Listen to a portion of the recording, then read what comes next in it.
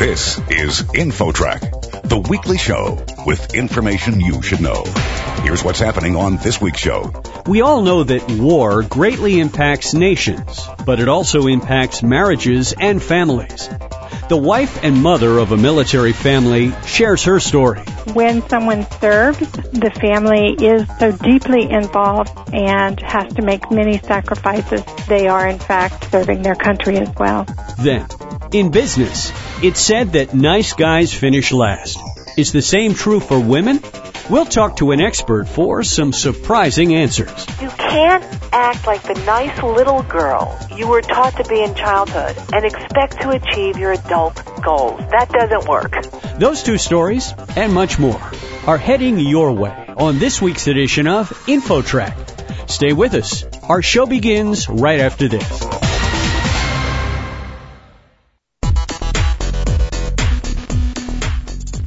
InfoTrack, the weekly show with information you should know. Here's your host, Chris Whitting.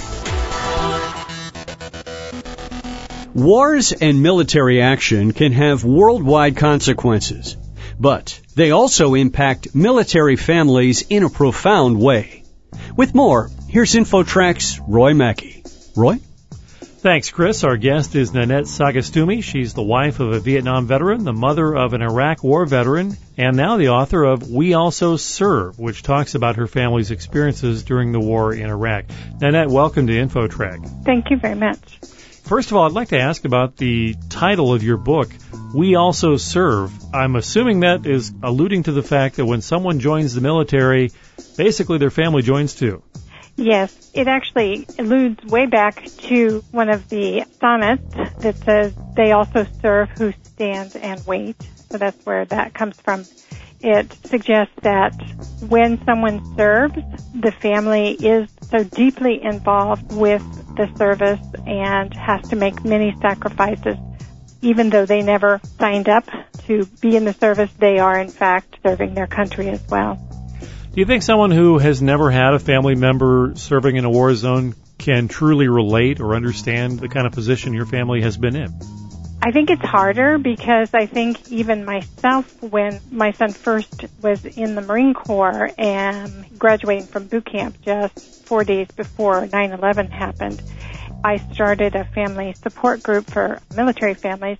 And even then, I thought watching some of these other parents go through it, I thought I had a pretty good idea of what I could expect, and I'm sure I had a better idea than many people, but nonetheless, you are never prepared until it happens to you. You really do not have a sense of it as fully, but my hope is that this book not only is helpful for other parents of persons who are deployed, but it is also, I think, very helpful for people who do not know anyone who has served.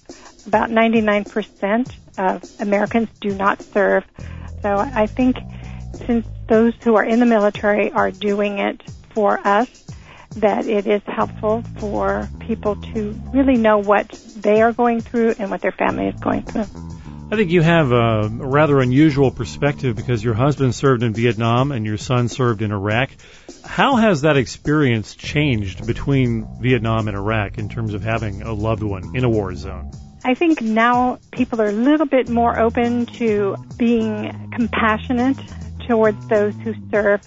There's always those bitter experiences that people who served in Vietnam had of not being welcomed home and then being typecast as crazy veterans. Now, I think people realize that they have erred in that approach, and so they are much more willing to embrace the warriors. Also, in terms of technology, that has also changed how a family experiences the war. Very much so. When my husband was there, letter was the only way of communicating. You never got a phone call. The letters would get to the family maybe 2 or 3 weeks later.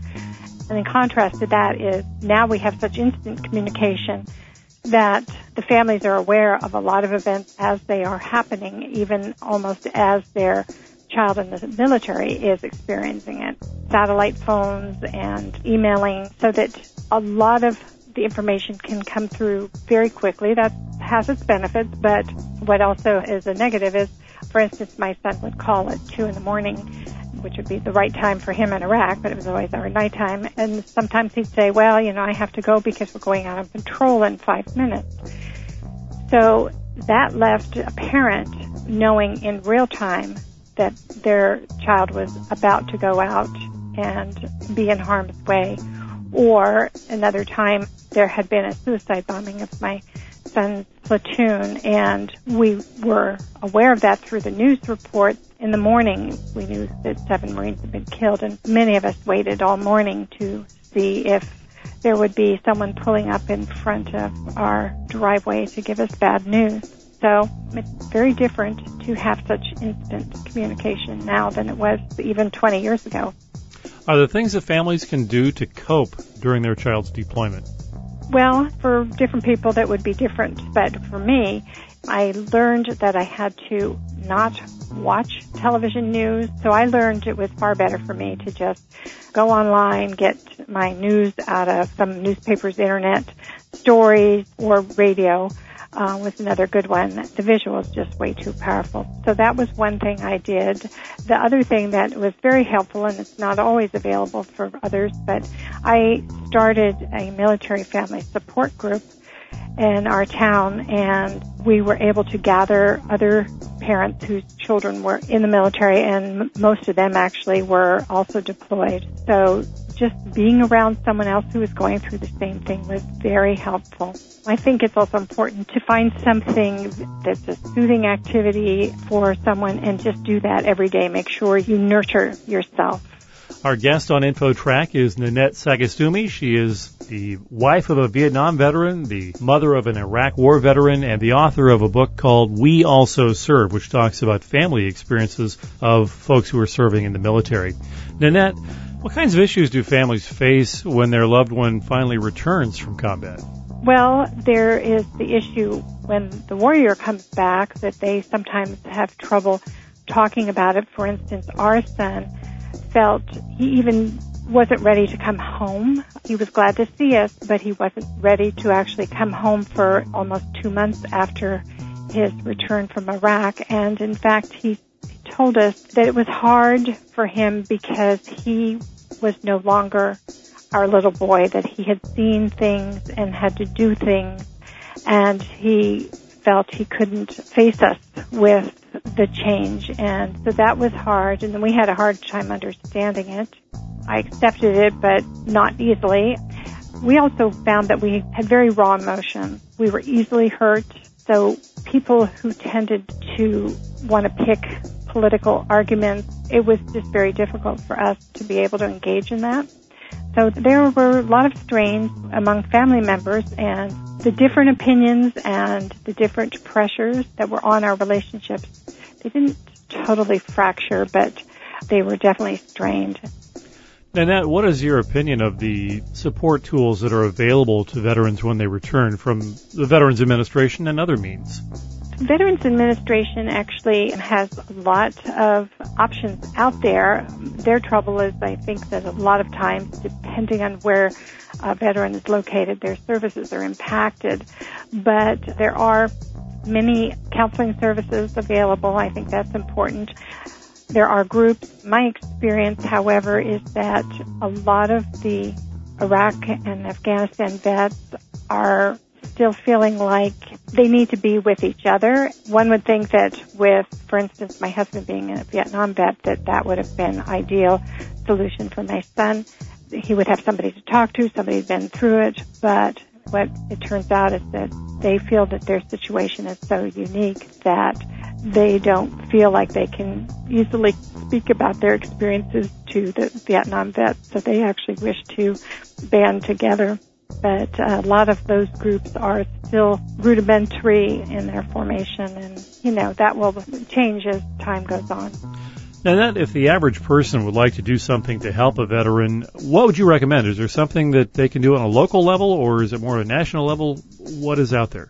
I think both. There's certainly some wonderful organizations such as Wounded Warrior for national groups, but there's also lots of things in a local vet center that could be done. There are some opportunities for volunteering. For instance, in our town we have what are called stand-downs, and that is often organized by VA, but in the case of our town it's actually an independent group that organizes all kinds of social services for homeless veterans during a weekend and sort of helps them catch up with, if they need medical exams, those are given, eye exams, if they need clothing or food, or if they need to learn about their benefits, that is done. And a lot of this is volunteer. And just to kind of wrap things up, if you were going to pick one thing that the general public should know about families of the deployed but probably doesn't, what would that be? I think what they need to know is that most of those people would just prefer that if you have a question about their son, like how is he, just ask that, but do not engage in political debate. That actually can be quite painful for the family members. They're doing all they can to keep themselves together emotionally and to begin to debate or make them doubt what their child is doing or whether it's worthwhile or whether they should be doing it or whether it's foolish choices or wasteful choices on the part of the government. All those things just add to their heartache. Just ask how the child is doing and let them tell you what they wish. Nanette Sagastumi, the author of We Also Serve, which talks about her family's experiences during the war in Iraq. Nanette, do you have a website? I do. It's wealsoserve.com. Well, thank you very much for joining us on InfoTrack. Thank you for having me. And for InfoTrack, I'm Roy Mackey. Next, a corporate coach has inside tips for women who want to get rich. You won't want to miss it. Stick around. There's more InfoTrack straight ahead.